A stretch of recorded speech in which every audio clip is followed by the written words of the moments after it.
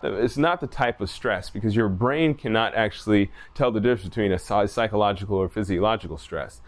The key here is whether it's good stress or bad stress, psychological or physiological stress, is the recovery.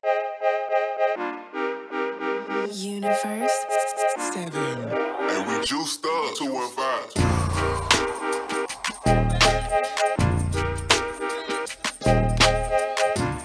What's going on, Brotogenesis? This is your boy Jerry, the TR Expert Washington here at General Fitness Company Studio. Today is a Wednesday.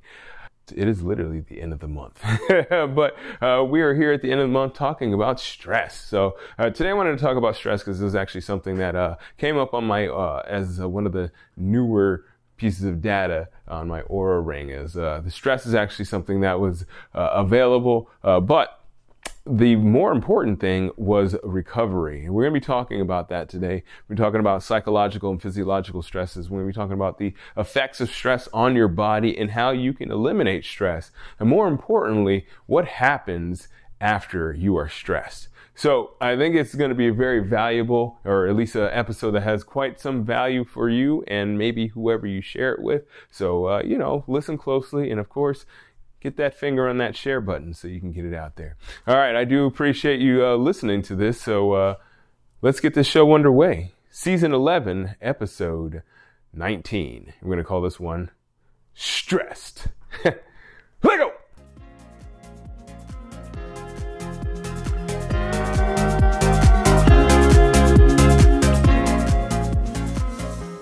All right, so today I wanted to talk quickly about stress. I wanted to talk about stress because I have this Oura Ring. I think I told you about that. It kind of gives you the data on your stress levels, your sleep, your readiness, all that stuff. All those key points that we want to know when it comes to our health factors. So I actually noticed that on the weekends, my stress levels go up. And on the weekdays, specifically Monday, my stress levels are down. And it's kind of counterintuitive, right? I'm thinking to myself, why are my stress levels higher on a weekend? Now, I can understand, maybe on Sundays, because I do drive for 6 hours during the day, so that kind of accounts for my stress levels on Sundays. But on Saturdays, my Saturdays are normally pretty relaxed. I have a few less clients. I spend time hanging out with my girlfriend, and we have a good time, so that doesn't really seem like it would be stressful. But we normally have a bigger dinner as kind of a celebration of the week, right? And I noticed that during those times, because it kind of pinpoints, when your stress levels go up. During those times, after my dinner, my stress levels go up. And I looked into that. When I looked into it with a little bit of Google research, I saw that when you eat a bigger meal, your stress levels actually go up. And the reason for that being, which I never thought of, although it's pretty obvious if you actually just take the time to think about it, your body actually has to go through a whole process to digest your food. So digesting your food is going to actually cause stress. Now, before I go on, I want to talk about these different types of stress. There's good stress and there's bad stress. Now, there's good stress, which is essentially stress that you intentionally put on your body, right? Say something like exercise or going for a walk, which is technically exercise as well, but things that can help benefit you can be stressors. And also there's bad stressors. There's things like alcohol, big dinners, as I said, and other things like, not getting enough sleep. Those things are going to stress you out as well. Now, one thing that also was counterintuitive, as I said, as I alluded to earlier, Monday was kind of a lower stress day for me. And that was very interesting for me. Like I said, I saw that, on Saturday, my stress levels went up. But on Monday, when I have a lot of clients and I got to get ready and I start early and, I have as minimal amount of sleep as I can get to function because I'm coming home late from my drive, my stress levels are relatively low. And I'm like, what is that?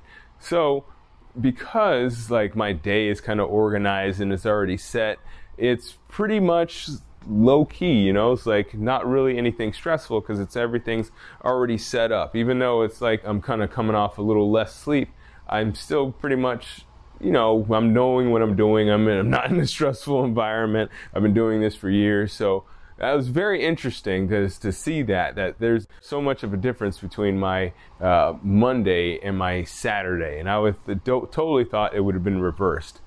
So, as I said, there's good stress and there's bad stress. Now, the thing about good stress, it's normally an external stressor. And now you have your internal stressors, which are your psychological stressors, and then you have your external stressors, which are normally your physiological stressors, okay?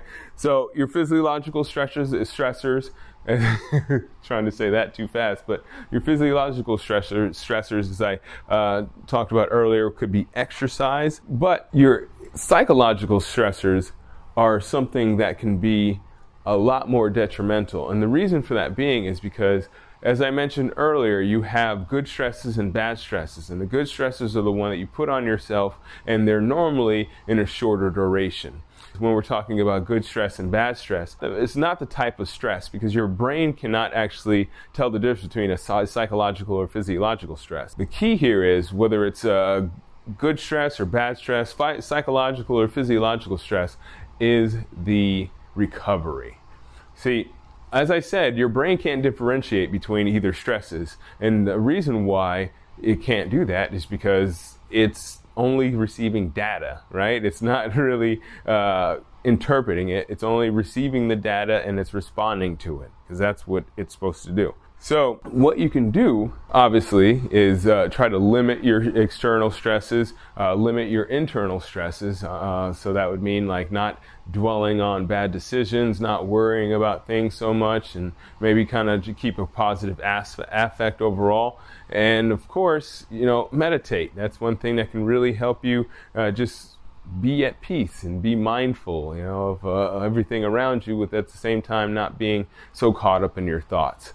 So, as I said, the key here is recovery. So, whatever you're doing, you want to try to limit that time, to the time that you allot to it or whatnot. And that's why I said earlier on, exercise is so good for you, because it is a good stress. It's something that you can limit, and it's something that you can control. And of course, because it's something that you can limit and something that you can control, it gives you a better recovery, because your recovery essentially starts as soon as you stop the stressor. So that's pretty much the key here, is that you want to make sure that you are trying to limit your stressors. Some of the things that you can do are, as I kind of alluded to earlier on, you can limit your alcohol intake, so your body's not having to process that alcohol for hours after you drink that shot or drink that beer. You can limit your bigger meals. Like I know for a lot of people, they have a busy day, right? So they don't eat a lot during the day, but then when they come home, they eat a lot more because they're really hungry and they haven't eaten for the day. And they feel like they're doing okay by, just eating that meal at night, but your body has to deal with that. Your body has to digest that. So it's going to increase your stress levels. It's going to decrease your digestion, and all that is going to turn into stress, which turns into cortisol, which is a bad hormone to have in your system for a long periods of time. So you can, as I said, you can meditate, you can limit your alcohol intake, you can limit your bigger meals. One other thing you can do is try journaling, try talking about, how your day is, so you can kind of process what's been going on. So a lot of times you do have those things that, like I said, you have those psychological stressors, and you just need to process it. And the best way to process it, instead of letting it run in your head, over and over again, is just to write it out and get rid of it. So hopefully those give you some ideas on how you can deal with stress. I'm hoping that you share this as well with people that that might be under stress right now, or feel like they're heading into something that's going to be a stressful situation that might be a good help for them. Also, I would love to hear your feedback, so leave your rating or review wherever you're listening to this podcast. And of course, I'd love for you to subscribe so you can be notified when our next episode comes out. All right, take care of yourself. Thanks again for listening. And as always, keep good company.